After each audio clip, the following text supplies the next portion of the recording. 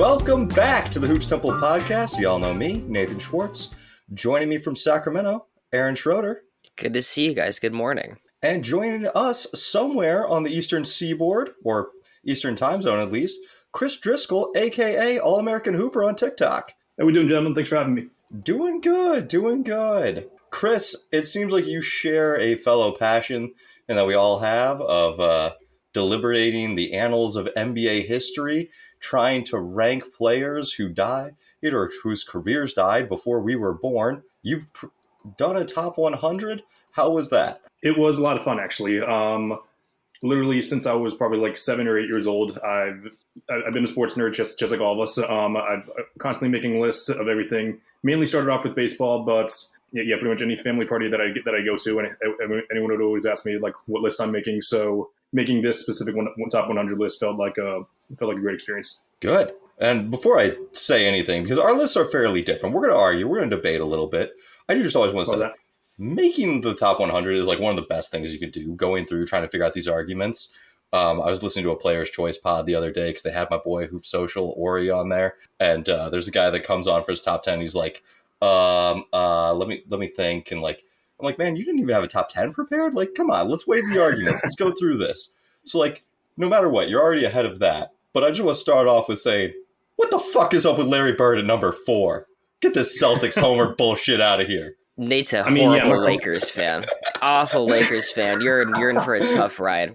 I give him so much garbage every podcast for his Celtics hate. He denies it to the core, says he doesn't have that kind of bias, but we're going to have to talk about the Bird at 4. And me and Nate made our list together. We'll try not just to gang up on you so much. I think you caught us at a good time. We've been kind of talking about moving some guys around, and we're definitely, I think, less stuck in our ways than we have been in the past. When I'm sure we finished the top 200, we were like, this is the greatest list ever made, and no one else could ever make something better than this.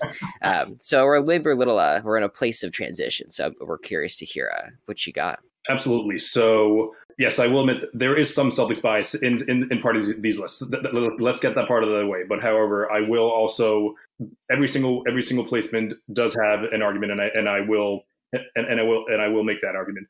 So the fact of the matter is, with Larry Bird, I think that at his peak, I think that he is like both of our lists are peak over longevity. That's one thing we acknowledge, and I think that Larry Bird's peak is one of the best peaks of all time. The fact of the matter is he three-peated with the MVP race. He has the 4th most MVP votes of all time.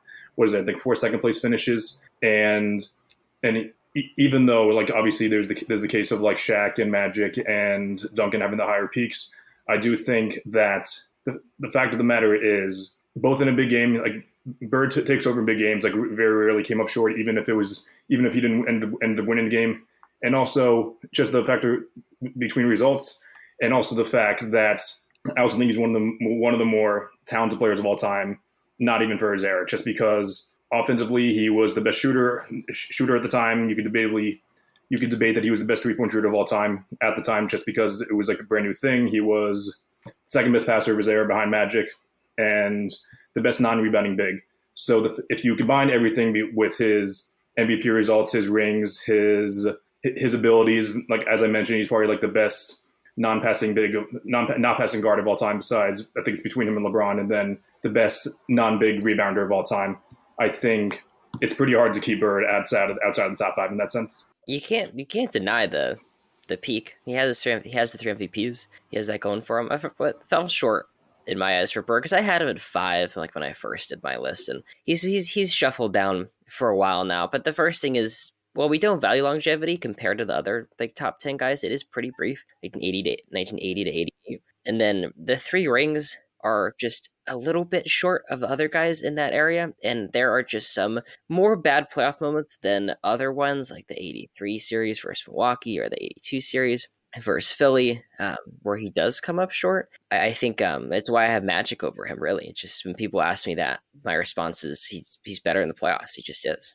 And that's with Tragic Johnson. Although I do want to say, my initial Celtics question, I'm playing into Aaron's caricature of me as a Celtics hater.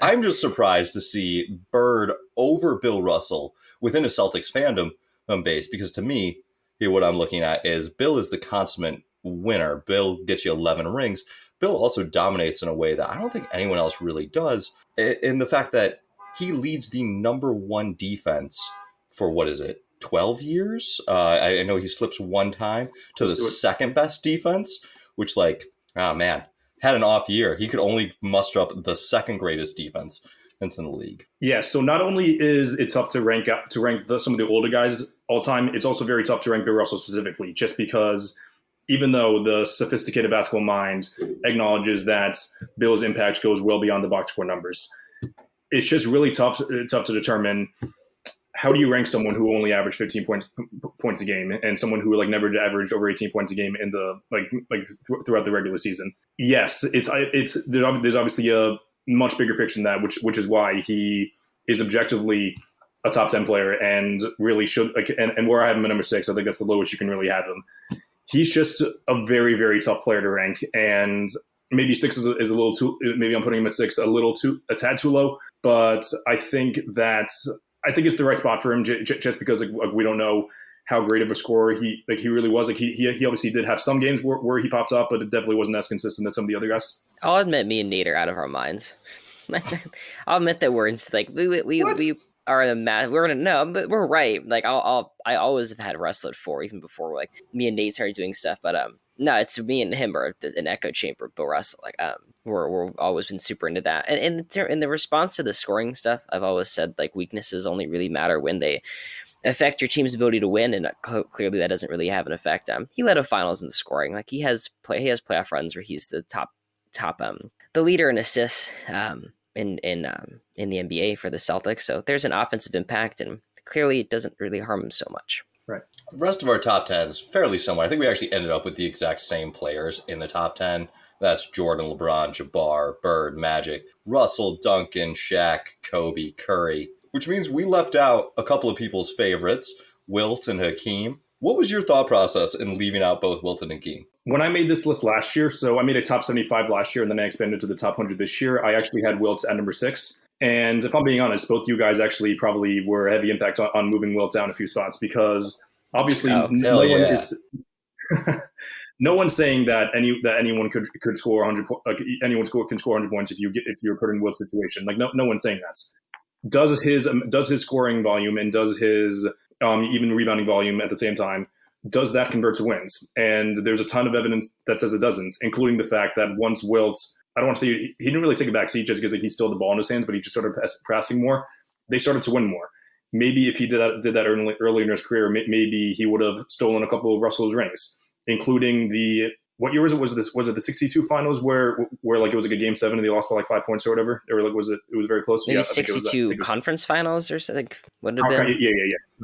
Yeah. But maybe if Russell plays the way maybe if Wilt plays the way he did later in his career as he did earlier, maybe he wins a couple more rings, then he's a top 5 player, because anyone with those numbers and has a couple more rings, they're obviously going to be in the discussion. Just the fact that his numbers didn't always convert to wins. As far as it goes for Hakeem, I have a very similar problem as you guys have, because even though his peak was very high, he is probably the best two-way big of all time, debatably the best two-way player of all time.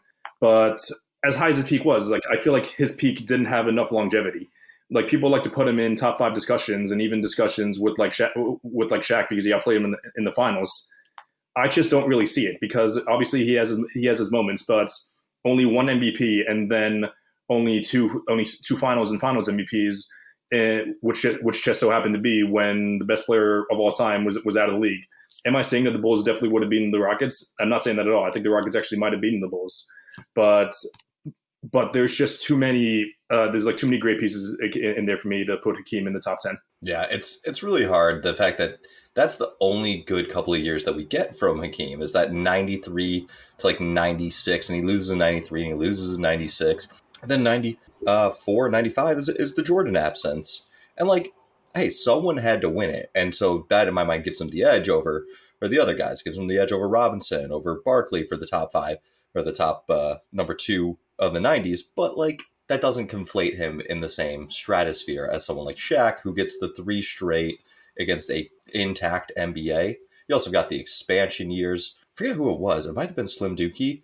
People questioned about why Jordan beat so many 50-win teams, And he attributes it to the expansion teams. I need to look into that further. But the idea that a lot of these teams are racking up wins, so you've got more 50-win teams during this time because you've got a lot of really bad teams. And so it just kind of inflates everything from that early 90s era. The era tax is just always an interesting conversation of like, for sure, the NBA gets better, but like each of the eras has something weird that you can look at. And if you want to discredit any particular era, you can find it. With Hakeem, you mentioned earlier about Bird. He has the 3 MVPs. He has like the 4 or 5 second place MVP finishes. Like that kind of consistency at the top of the league is what we're looking for when you're talking in the top 10 or into the top 5. And Hakeem just doesn't have that kind of peak. Because really, like, peak when you get to this point isn't like just the top of the mountain. It's like this plateau of crazy level play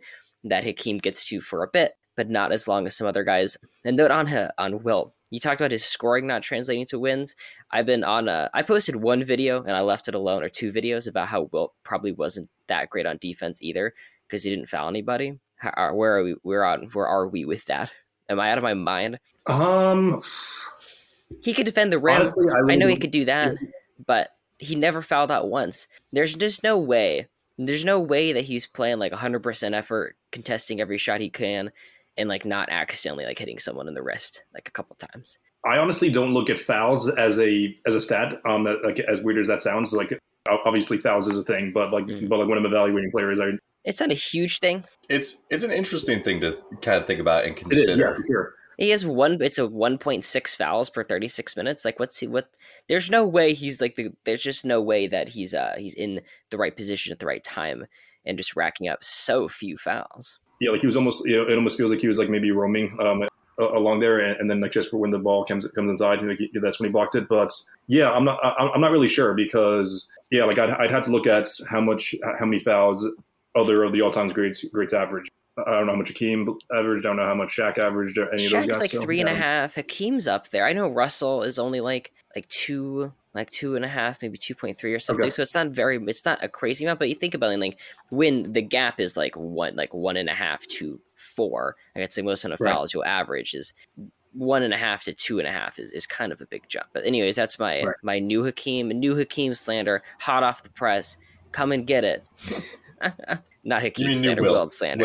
Wilt slander, my bad. Fair enough. All right, well, let's move outside of the top 10, top 20 even a little bit, because our lists are really not that different and to discuss this in there. And I want to get down to that 20 to 30 range, because you've got a couple of very traditional picks that we strongly disagree with in that 20 to 30 range. You have Isaiah Thomas at 22 and David Robinson at 24. Make sense of that. So I obviously watched the video that you posted on my take on Isaiah Thomas. Yeah, you made some good points, but I also feel like there were just a couple things in that video that you left out. I could make a video and talk about all the parts negative of his career and then make it seem like they were lower too. So, but as far as it goes for Isaiah, it's mentioned often that he has a pretty stacked team, and he had a very good team. I wouldn't consider it stacked at all, simply because he didn't have one single original top 50 player on the team. He had one top 75 player. That was Dennis Rodman, which I know both of you guys are much lower on Rodman than most. And if I'm not mistaken as well, I'm pretty sure that I ranked Joe Dumars much higher than you guys did as well. So too much. Okay, yeah, I don't know the gap, but like I did have him higher. It's a good amount. I haven't. It's 23 spots above, which is I think the sixth biggest difference in terms of who he was higher on. Yeah, we could talk about like that as well later. But so as much as much as like little as you could say that Isaiah sacrificed, I think the fact of the matter is he did what it took to win. And even though he did have his fair share of playoff stinkers, he had just as many moments of going in above and beyond. Yes, his regular season accolades aren't great.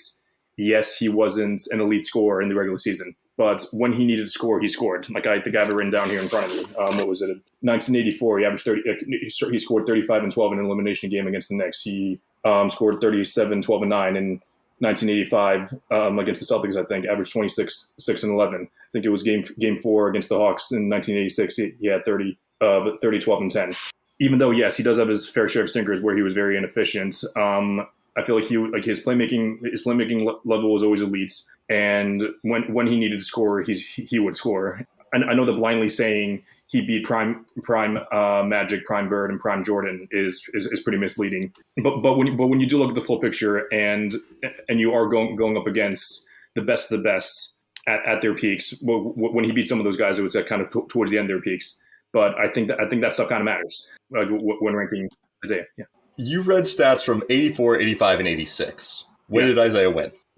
When did Isaiah win? Yeah. 89 and 90. Yeah. So, he's on the decline. And like, that's one of the things is we look at is Isaiah when he's as prime, he's not as hey, yeah, that's peak Isaiah. Peak Isaiah is 84 through 86. I think we're pretty generous. But I think, and like to speak to that depth in, 90? We have the expansion. Was it the Minnesota Timberwolves?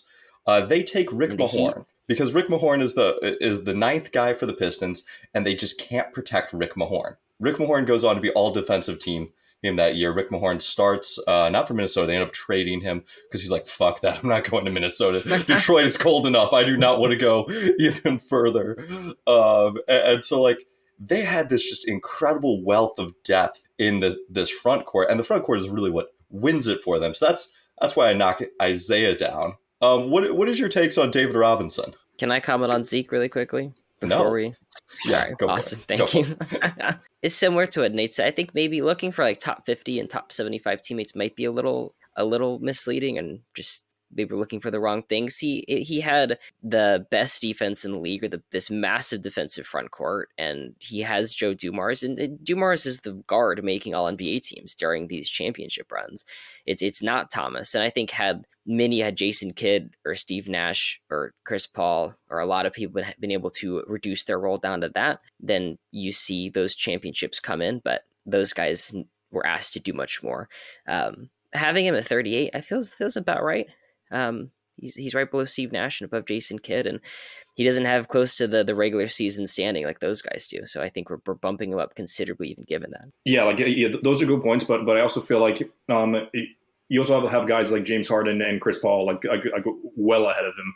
Yeah. And I do think that their playoff droppings are sometimes a little blown out of proportion, but I just don't ever see a picture where James Harden or Chris Paul would have ever just popped to score for Chris Paul did it in the finals, granted, for those couple one or two games against Milwaukee, but those couple years at the end, I just don't ever see that happening because just because he was both scoring and playmaking at an elite level later at his peak, which I don't know, maybe 22 is a little too high, but I also think that the fact that Isaiah was the only elite offense player on his team, that also gives him a few extra points for me.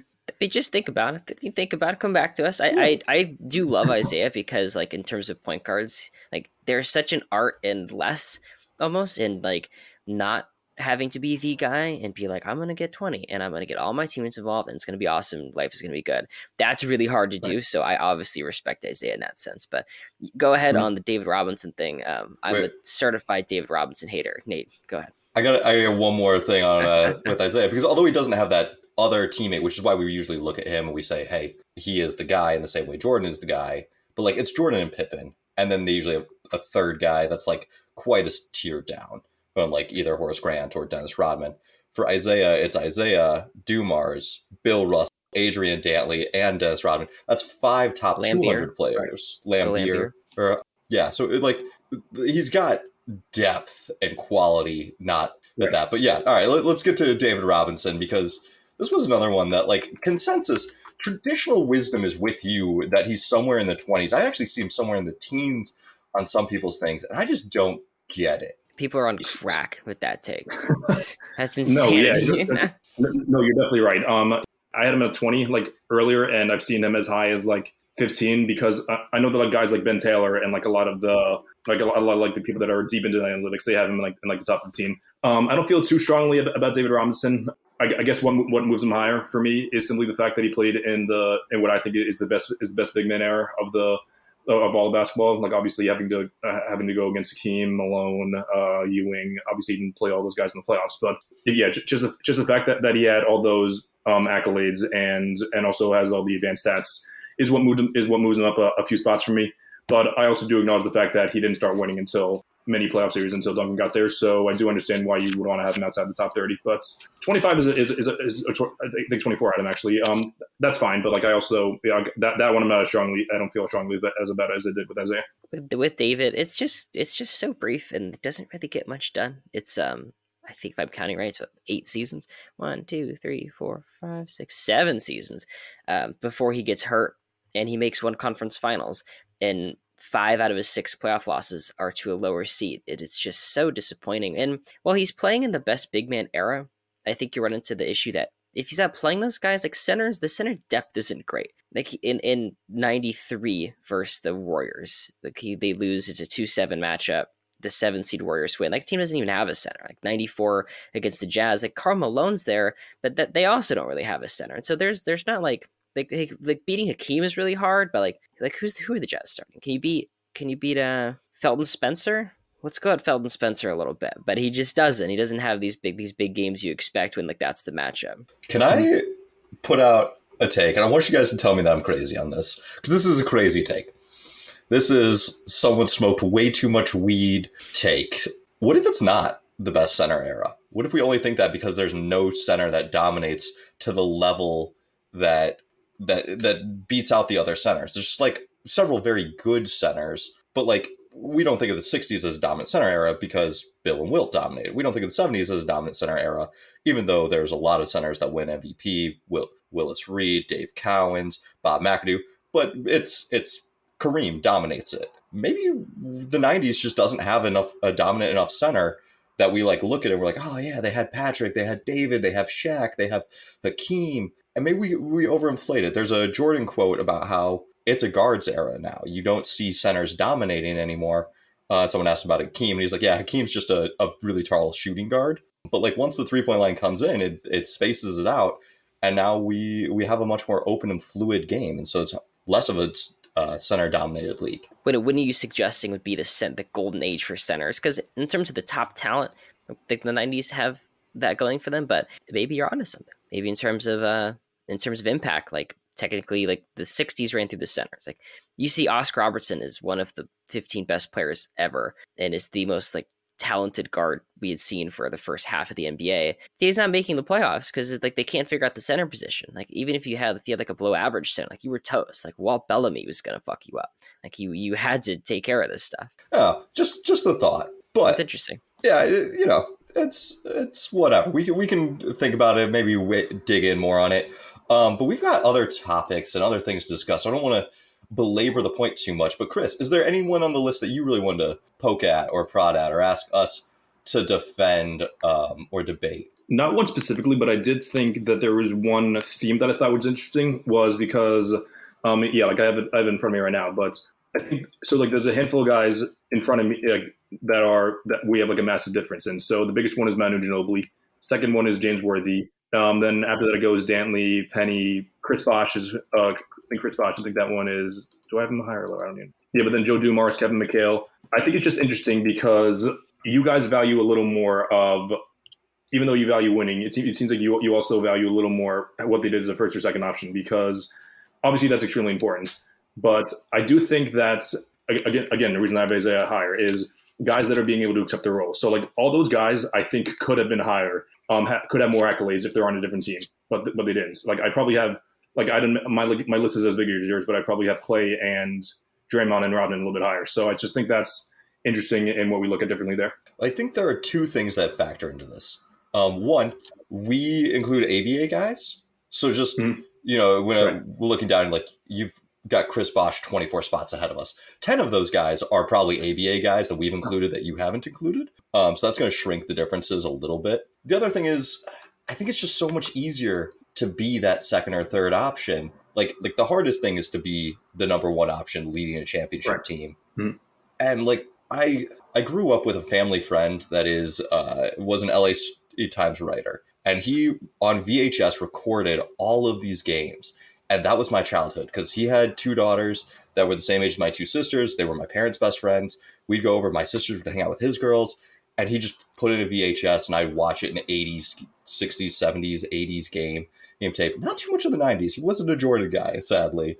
But so like my entire upbringing is watching a ton of the Magic, like Lakers. And Worthy just can't do it on his own. Like he's a really nice compliment to Magic. He runs the floor really well, but like if you watch series without Magic or games without Magic, Worthy just he can't generate the offense in the same way. That efficiency drops off a ton. And like you kind of realize that, yeah, maybe if you had paired Magic with someone else, a lesser or player, I'm trying to think like an average wing of that era, Rodney McRae of the Rockets. Like, yeah, Rodney's probably not going to put up the same numbers as Worthy, but Rodney's going to put up closer to Worthy numbers playing next to Magic than Worthy's going to do playing without Magic. Like, so it's just that's the way I kind of see it. Is as soon as you get the guys together, their contributions to winning really go up when they're playing around better players. I could be convinced that Worthy should be a little bit higher, but the thing for like guys like Chris Bosh, like what's the most impressive thing about Bosch's career? Because I don't think it's the Miami years as good as he was. It goes back to Toronto. It's those numbers, like being the third guy, while impressive, while helpful, while only so many guys can do it, and it's an important skill to show. It doesn't move the needle all too much. If you can't do it, if you can't be the third guy, if you're like Allen Iverson or Russell Westbrook, and as soon as you're not the guy, like your head explodes, like that's something we should talk about. But right. It's the inverse, like Draymond Green. Like Draymond Green's like the third guy, which is awesome. He's the permanent third guy. He's stuck in the third guy land until the end of time, and that's a negative on his part. He's never going to be able to lead a team. Like you saw in 2020, that's like the worst team in the league. It's like the worst Warriors team ever. It's like led by Draymond. Like let's go. I do like Worthy has big games, like the 8-9 finals with no Magic. In an effort not to get swept, he drops 40 on a 17-26 shooting. It's a great game. I don't know if he could have done that for an entire season, but if you never see it, you kind of can't say he would have done it. I wish the Lakers took Dominique instead of Worthy. Obviously, that's something we all would have wanted, given how awesome that would have been. But not me. God, there you go. All right. Well, that also kind of led me to touch on one other thing. My guy, we beg of you, include the ABA. Do the research, do the study. I know there's a like, I don't know, there's a warping effect. It's not as good of a league in the beginning, but it's so much fun. You will love. I have nothing. Yeah, I have nothing against the ABA. It's just tough to evaluate like how much of that's 10-year spots, and it's up to rank guys in the 70s as well. Just because half the talent was in another league, so like just that era in that league is very, very tough to rank. Which is why be like brave. Unless it's all you don't be afraid, Chris. Don't be afraid. It. You can do it. Listen, you're a white man on the internet. You can say whatever the hell you want. No one's going to hold you accountable. The more I study the ABA, the more I like realize the interplay between it and the NBA. Like the 75 draft, Atlanta uses the number 1 overall pick to take David Thompson. And then he's like, nah, I'm going to go to the ABA. And they're just like straight out.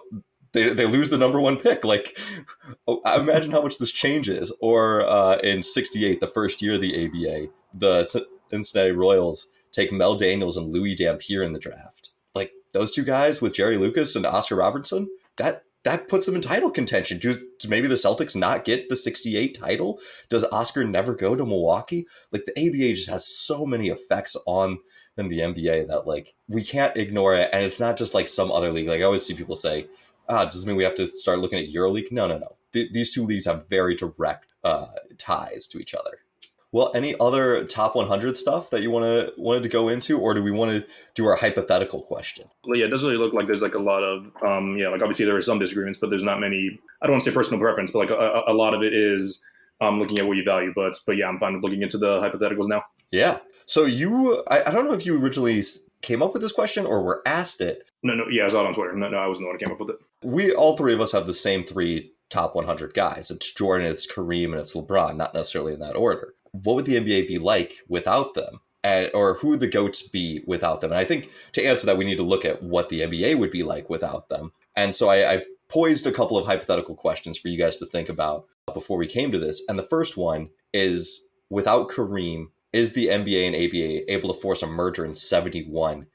And like, what does that do to the league? What do we think? I've gone off the rails with the ABA stuff. Without Kareem, I don't think after Wilt and Russell retire, I don't think the NBA would have the punching power to keep up with the ABA in the way they started to poach talent. By the time they'd get Dr. J and like George Gervin, like it's not looking great for the NBA. And I'm not sure who comes along afterwards to make the NBA like the merger end up being the NBA.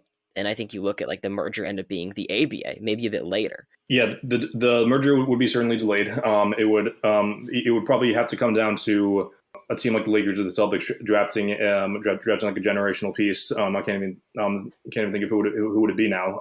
Not the 70s. No one came out in the 70s, but nope.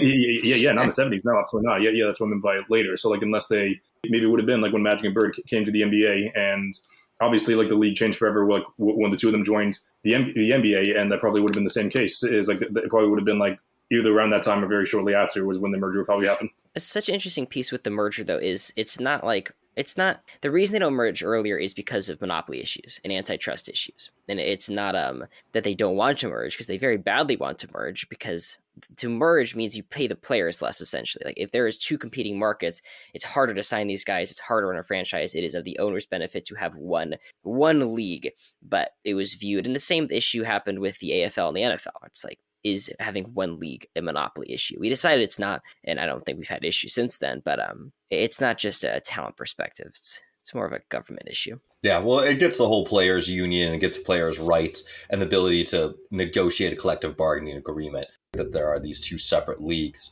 But I do think without Kareem, we're not watching the NBA. We are watching the American Basketball Association. We have that three-point line right off the bat. I think the entire flow of the game is different. I think it's going to be a more wide open, more spaced out game.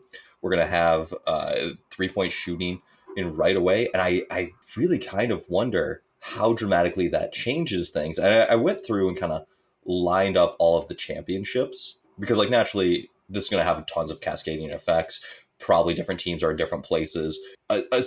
Putting that aside, if the Lakers still get Magic, the Celtics still get Bird, we're in the ABA with the same number of teams, like who does that make the GOAT? And I know, Chris, you initially hypothesized that it was going to be Larry Bird in this case. Why do you go for Bird? I think what separates Bird from Magic in most people is that, yes, Magic may have been better in the playoffs. He also had, and I know the Kareem wasn't at his best, he also had the third best player of all time next to him. And I do think that Bird, I think that they win the finals in '87, so that takes away a ring from Magic, and I do think that the Lakers probably lose at least one or two more. They still win in '82, and then they probably lose in '88 as well, in '88. So just factoring in that Bird has all the MVPs, and then he also has a couple rings in addition to that. I don't think anyone is as dominant as him, as short as his peak would have been.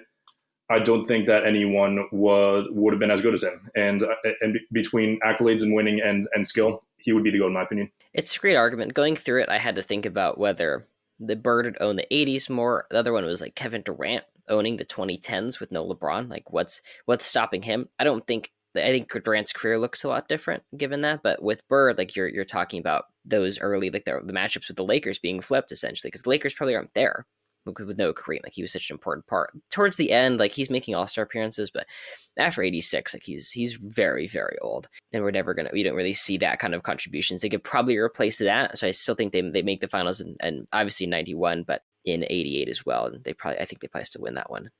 Magic's in the top 10, we'll still say, but Bird is probably one or two.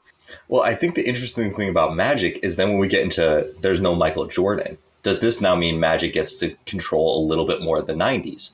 Jordan gets the 88 MVP. I think that probably goes to Bird. Bird was second. The 91 MVP, that probably now goes to Magic. Now Magic has 3 straight MVPs for her total overall. He probably also gets the 91 championship. And we touched on it earlier. Do the Lakers maybe now draft Dominique instead of James Worthy?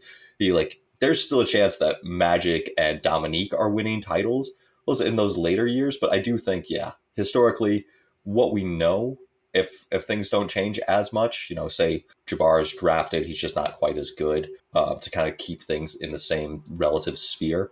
Bird probably outpaces Magic, but I think there's a real chance that we consider Julius Erving the GOAT at this point, because one, I mean, the ABA is now the superior league. Two, who if they either merge earlier or you don't have Kareem, Julius is getting a second NBA MVP and probably 2 more titles because those 76ers teams early, we no longer have Kareem stopping them. I think that there's a legitimate case that it's Irving stock that bounces up the most. I'm honestly, that's where I landed. That's where I landed. And it came from not only is like, does he get the 82 championship or does he get the 80 championship, both over the Lakers, or the absence of the Lakers? You're talking about legitimizing his ABA rings, like 100%. Like those are the best. Like, because right now you look at those and it's like, yeah, 3 straight MVPs in the ABA. One of them is like a co-MVP. And it's also like not the best league. But now that's the better league, that's the league that had all the talent in it, it'd be 4 MVPs in total, and then 3 or 4 championships. And that's about what Bird would be getting in. How many? Yeah, 5. Although Bird would be getting 5, or Bird would be getting 4 straight, 84, 85, 86, and 87, which that is a lot of consecutive rings. Yeah. Okay. I think that's the 1 and 2. Like that's where I landed. It has to be the other those two. But also, like, well, why not, like, what with Russell? Like, we have him at 4 with Jordan, Kareem, and LeBron gone. Is Russell's 11 rings now are like insanity. Like, no one's like, is anyone? So my thing on Russell is, what's holding him back from being the GOAT now? It's like he has the 11 rings, he has the 5 MVPs. I know I mentioned my case against him was he wasn't as much of a threat on offense. I think what truly holds him back from most people, and I know that we try not to air attacks, but that's what most people do. And I don't think they're, especially today, even though there's no Bron, MJ, or Kareem, I don't think anyone would be really considering Russell the GOAT for those reasons, which is why I really think that 4 is a guys that people would still have him even without those 3 guys. Yeah, totally fair. I would also say that with Russell, losing the other 3 doesn't help his case in any way, shape, or form.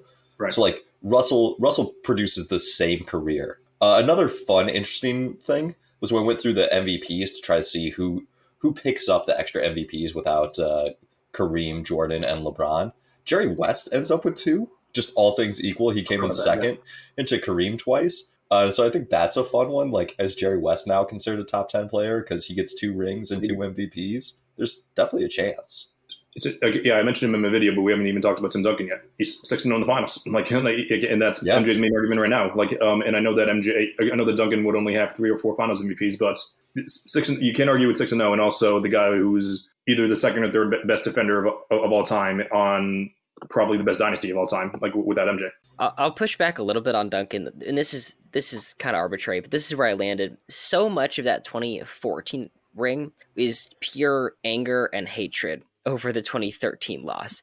I don't think they go back to back. I know we're trying not to go too butterfly effect, but that I felt like the 2014 Spurs like raged on the Heat because they lost in 2013. Like, if they win in 2013, maybe it's like not as big of a deal to them in a sense. Like, I think those guys would have rather died than not been able to avenge that Ray Allen shot. Yeah, that's a fair case. So maybe Duncan still only ends up with 5 championships, but the way I kind of broke down championship-wise, Bill Russell still ends up with 6, Kareem, Jordan, 0. How many for Russell?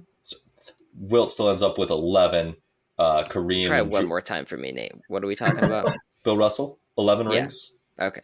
That's the first time you said Wilt, and then I don't know. Go ahead. God. Go ahead. Okay. Fumigated the house today. Still might be some of these teams. Always gotta have Nate's something. high off his ass on flea bombs. All right, so Bill gets 11. Jordan and Jabbar drop down to 0. With that, Pippen also goes down to 0. I think Magic only gets like 2 rings in this new world. 2. Yeah. I like that. Also, I'll agree with it simply because that helps my bird case. But keep going. Yeah. Well, it's tough. Yeah. Magic wasn't the driving force for the first couple of rings, and then those later 80s ones, those were really close series. I mean, they go to Game 7 in the Western Conference Finals against Dallas. If you don't have Jabbar, you've just got like a replacement level center in Jabbar's stead. Like, I don't know that you get past them. I don't know you get past the Pistons. Yeah, Game 6 of 88. Obviously, there's the controversial foul call and who's shooting the free throws. Kareem. Kobe doesn't actually get any extra rings. Duncan maybe gets the 1. Shaq doesn't get anything extra. I think Curry might end up with 5, depending on, does Durant still join the Warriors? That's the driving force of the argument because of that KD versus Curry argument. Because the reason I had KD ahead of Curry is because I think that Curry ended the Steph versus KD argument after winning in 22. But KD still has the longevity. He's more consistent for longer. He would have had the ring in 2012. KD would have 4 MVPs, by the way. We didn't even mention that part. He finished second place MVP, winning to LeBron. So I think KD would, I don't know if he'd have a go case. He would have a top 3-5 argument, though. Yeah. I think without Durant or without LeBron, one of those Wade seasons might steal one of Durant's MVPs. Just looking at it, there's that chance. It's hard to know for certain, but like butterfly effect.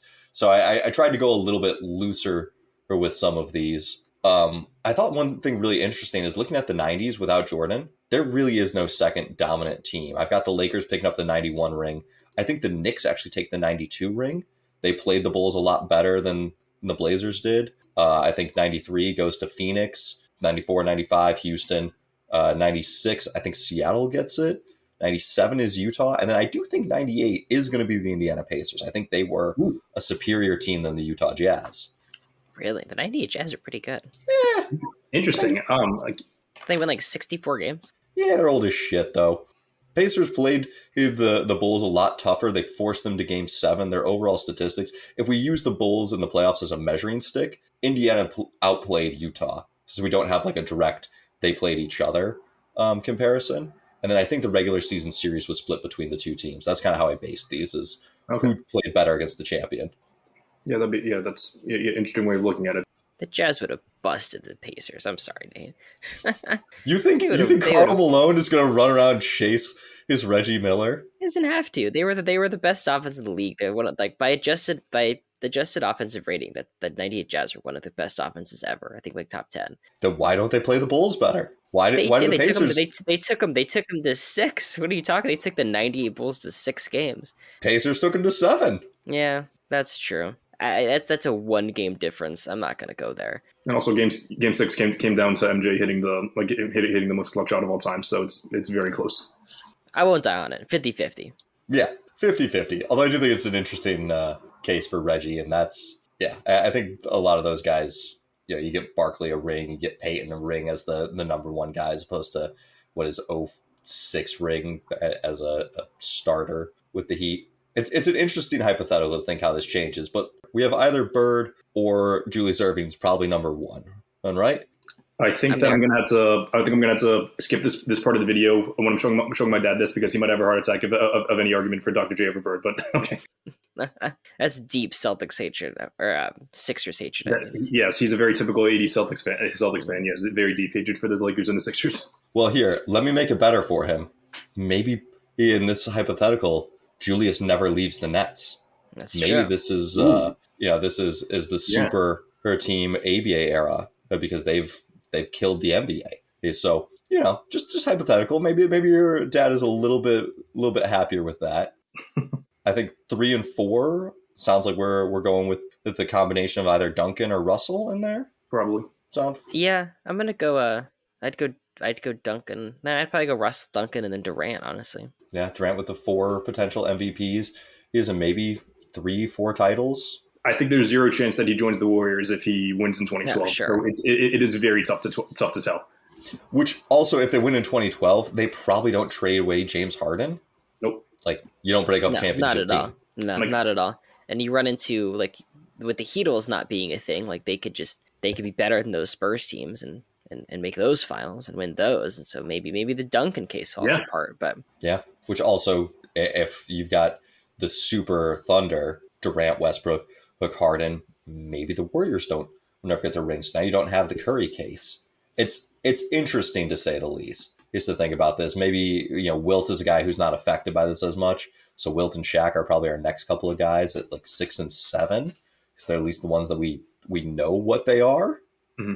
I don't know how many spots Kobe would move up. Like, obviously, those that have Kobe number 3, they'd have him at number 1 at this point. But we all have Kobe at number 9. Would he be number 6? I think he'd still be like around like the 8-9 area, like regardless of what happens here. He doesn't gain anything. He doesn't get anything from this. It's like him and Shaq are kind of treading water. Yeah, and we had Shaq at I guess you have him at 6, Shaq right? At 6, and then Kobe would be like 7th, right behind that. And I don't think Hakeem gets anything from this. And nope. No, so then Wilt comes in at 8. Maybe Hakeem is then at 9, just because you could look at him and say he's now the best player of the 90s. Although maybe Magic is still considered better. So maybe Magic's 9, and in this timeline, 10. Magic does not get sick. He avoids whatever causes that. He does not get sick. He plays until 2005. Speaking of, do you know who also gains a couple more rings with MJ and Kareem being gone? Who's that? Isaiah Thomas. That's true. That's a good point. He might get one extra ring. He gets 88. Yeah. And then they get obliterated in 91. Yeah. Yeah, probably one or two. Go four ring action for Isaiah Thomas. That's definitely a top. So that means it's top right? That's three rings. Yeah. And that's also who ends up with the finals MVP at this point. Who's the best player on this team? Because does Dantley win it in 88? Dantley was good. You got it, the 88 run for Isaiah is not a good finals run. Aside from the sprained ankle, the hurt 40-point masterpiece of a game. If you've not watched it, if you're listening to this, you've not watched it, go YouTube, go pirate this game. It is one of the greatest games. The guy that I grew up watching his Lakers film, he threw out a lot of games that weren't Lakers wins. So like my childhood is just Lakers winning every single game, watching these VHSs. And I got to that game and I watched it and I was like, man, he's like, yeah, you got to keep that game. I think the Lakers won it, but it was just like a shockingly good game. I was like, man, there are other great players. Like, yeah, I got to keep some of these just ridiculously good games. Like I was fully indoctrinated as a youth, like only watched just dominant Laker wins. And then that game comes along and kind of changes some things.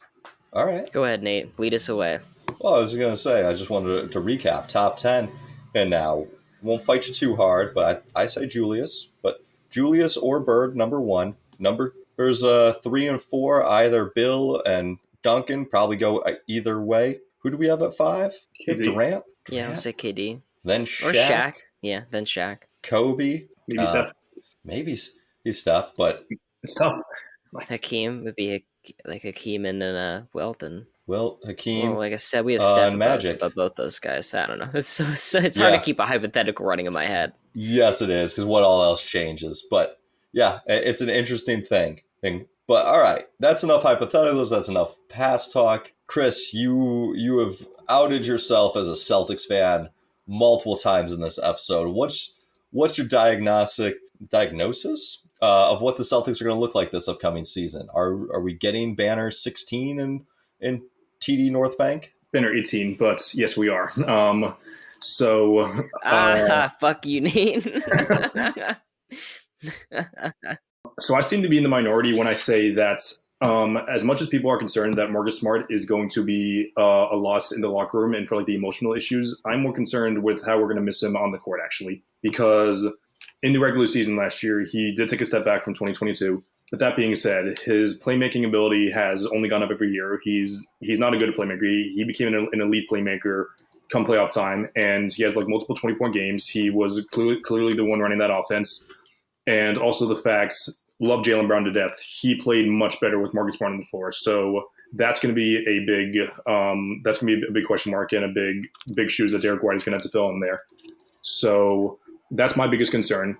Obviously, other big concerns are the health of our 3 big men in Porzingis, Rob, and Horford. Horford really doesn't get injured. He's just old, though. So those two things are the big concerns. But if things work out, I'm not concerned about White, Brown, or Brown a little bit, White or Tatum at all. And I think that the Tatum and Porzingis pick and roll is gonna be one of the best in the league. I would say maybe even second to LeBron and AD. So I would say out of the East, I think the team that I'm still most concerned about is Miami, simply because they're probably going to get Dame, and obviously Milwaukee is always going to be a threat whether or not they underachieve in the playoffs. So I do like our chances. I do think that they're the favorites to win the East as of now, and the finals. Who knows what will happen out West? Like obviously the Nuggets are the favorite as of now, but anything can happen out there. Interesting thought about the pick and roll with Tatum and Porzingis. I wasn't expecting that to be where you were going with this, because I don't think of Porzingis as that much of a pick and roll guy. Like I know he had really good post up stats that's last year, but I was trying to pull up what his roll numbers were right here. Pick and pop stuff. I mean, it's with Tatum having the ball in his hands. With the roll guy can do anything. Like it's going to be pretty dangerous if he can pop, if he can roll a basket. I'd be interested. I had him at 53 wins, and then I ended up getting bullied into adding more wins for the Raptors, and so I took him down to 52. I have him as a 3 seed behind the Bucks and the Cavs. Like I'm so optimistic. Honestly, I would have had him like 56, like 57 wins, but the Kristaps injury, like the foot injury, like they may just not have that guy. Like that might happen where he rolls out there, fucks his foot up, and he's just gone. He's not exactly a beacon of health. He's already got the plantar fasciitis already going on. Yeah, only thing with that I'll say is that I do think that the fact that KP played more games last year than he has since he tore his ACL, I think sign of optimism. Sure. And yeah, like his foot is obviously going to be a concern, but I'm hoping that if Rob and Al stay healthy as well, then he won't have to really play on it too much. But let's see what happens there. Yeah, fingers crossed. I do think it's a worthy gamble to go for, because I don't think if they had run it back, they were going to have success. And like I think the Porzingis move both raises the ceiling and lowers the floor. Yes. Like there's a chance that this just implodes and he's not healthy and Rob Williams isn't healthy. Derek White's been good, but they end up missing Marcus Smart a lot more than they anticipate. I don't know that they completely fall below 40 wins. Like even with as much wild injury history, like as long as Tatum and Brown are healthy, you're still getting 45 wins. But I do think that it could be disappointing, and it could be a championship. I think they've reopened that window that wasn't looking as open the last couple of years, or last year at least. Well, like every championship team ends up makes a move, a move that like it's usually pretty polarizing. Like obviously the Bucks gave up a lot for Drew Holiday. The Raptors obviously traded for Kawhi. Not everyone would have done that given the fact that he was coming off an injury season. Obviously, KP has more injury concerns, but yeah, I'm hoping that this is the move that puts them over the top, because I still say, like, I don't think I would have done that trade. Like, Marcus Smart is one of my favorite players of all time. I think he's best perimeter defender in the league with the lead. Those guys don't grow on trees, but at the same time, and as much as I wanted to say run it back, you got to be willing to make risks to win a championship. And if it doesn't work out, then it doesn't work out. But obviously Brad's going to have to face the flashback for that if they end up losing. So let's see what happens there. It got stale. I felt like what Boston was doing got stale, especially in the half-court offense in the playoffs. When that started breaking down, and it was just so Tatum and Brown ISO heavy. Like the Celtics could rain threes like no other team could, but when those weren't falling, it was like, what do we do now? Like what's our game plan, guys? And Porzingis has such an interesting like depth piece in terms of a guy you actually can like throw the ball down low to, and that can really space the floor. Like he takes pretty deep threes out there. I loved the trade, honestly. I'm scared because of his foot, but I thought it was a great move. Yeah, I hope you're right, but yeah, like it's really it's always tough to trade a guy that's been with the team and has loved every moment here as well. Like they've made the playoffs every year. He's been three-time all defensive player of the year, and yeah, it'll be interesting to see what's happened. And one thing I didn't mention is that the coaching addition of Sam Cassell I think is going to be huge as well, because even though I don't think that Joe Mazzulla was as bad as a lot of people say he was, I do think that there was a clear lack of experience there, because not only was he promoted, head coach was fired. Greg Hardy, one of the assistant coaches, had to step away. That other, I forgot his name. Stoudemire? Was that? Yeah, was it Damon Stoudemire? Yes, Damon Stoudemire. Yeah, he left middle of the year. So just picking up multiple assistant coaches with experience, I think is going to be huge for the team and really going to diversify their offense. I agree. Now, the coaching part is huge. Go ahead, Nate. They did lose one of my favorite things. I think every championship team needs one of these, and that's a just complete crazy person. I think every championship team has a little bit of that, whether it's Draymond Green or it's Meta World Peace or it's Steven Jackson, like Dennis Rodman. Every true championship team has someone who's a little bit just kind of off their rocker. Who's the craziest person left on the Celtics? The craziest person left in the Celtics? Not only did they lose their first craziest person, they lost their second craziest person in Grant Williams as well. So, and I think he got a little overrated towards the end as well. But I'm going through the depth chart now. I don't even know. Not a lot of edge. I want to ask about Grant Williams. We had a West preview podcast a few days ago, or that'll come out on Sunday, and we talked about Williams' impact on the Mavericks going forward. Like, do you like that addition for them? Because I felt like for a team that so desperately needed defense, like Grant Williams seems like the right call. Yeah. Or are you out? No, like I don't think Grant's a bad player by any means, but I also do think that there were a lot of Celtics fans who were up in arms when they got rid of him and then didn't get a ton back. Yeah, he's a great corner 3-point shooter. He played great defense on Giannis. but he also caused a lot of headaches as well. And and he's a lovable guy. Like Tatum loved him, but he also had like a fair share of like boneheaded moments where he would like either take a bad shot, he would miss a defensive rebound. He had that moment against the Cavs where he said, I'm gonna make them both, and then miss both free throws. And like obviously you have to take all the good, like all the bad if you're gonna take the good as well. Yeah, I definitely think that Grant is a net positive, and we're gonna miss him certainly culturally. But I don't know how much of a loss it is, but yeah, he'll help the Mavs for sure, especially for a team that didn't make the playoffs. I'm all in. I think he's going to be defensive player of the year. Not really, not actually. I wish like we had talked about whether I'd rather have Grant Williams or Davion Mitchell, like for my own Sacramento Kings. I want Grant Williams, like a bigger defender, but the Celtics will miss that piece. But it did feel like they were kind of clinging on to like a bit of an era change. Like Marcus Smart is like with Derek White, like who is the starting guard, like which guard closes games, and Grant Williams like getting DMPs and then playing a bunch and then not playing. Like, they were just unsure about the roster. And with more assistant coaching, more certainty, I think their championship ceiling is better than last year, but their regular season win total might be lower, just because of injury. And that's where I'm at. One last thing that comes down to, if Jason Tatum plays like slightly above average in the finals in 2022, and Jaylen Brown plays slightly above average in the 2023 Eastern Conference Finals, we're having completely different conversations. We can talk about all the depth pieces, and those are very, very important. It all matters whether your best player is sharp or not. So that's what it's truly going to go down to. As much as I love the Jays more than anyone. Like you guys see my videos, I'll give them props all the time.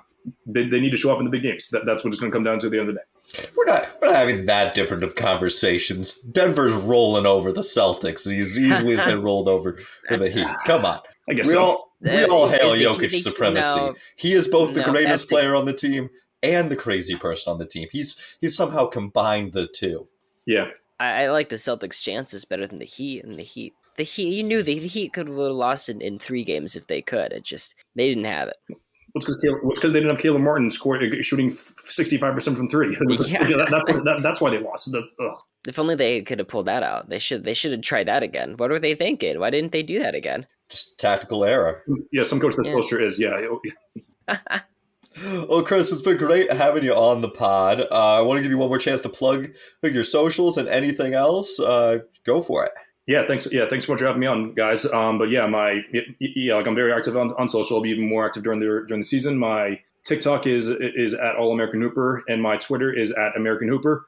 And same thing for my Instagram, All American Hooper as well. I put up a lot of polls there. Probably a couple times a week. And I also have a column on primetimesportstalk.com as well. You can just look up All American Hooper through their websites. And that's all I got. But thanks a lot, guys, for having me on, and I hope to be back on soon. Excellent. Good having you. Find me at Nate_HoopsTemple on TikTok. Aaron, where can people find you?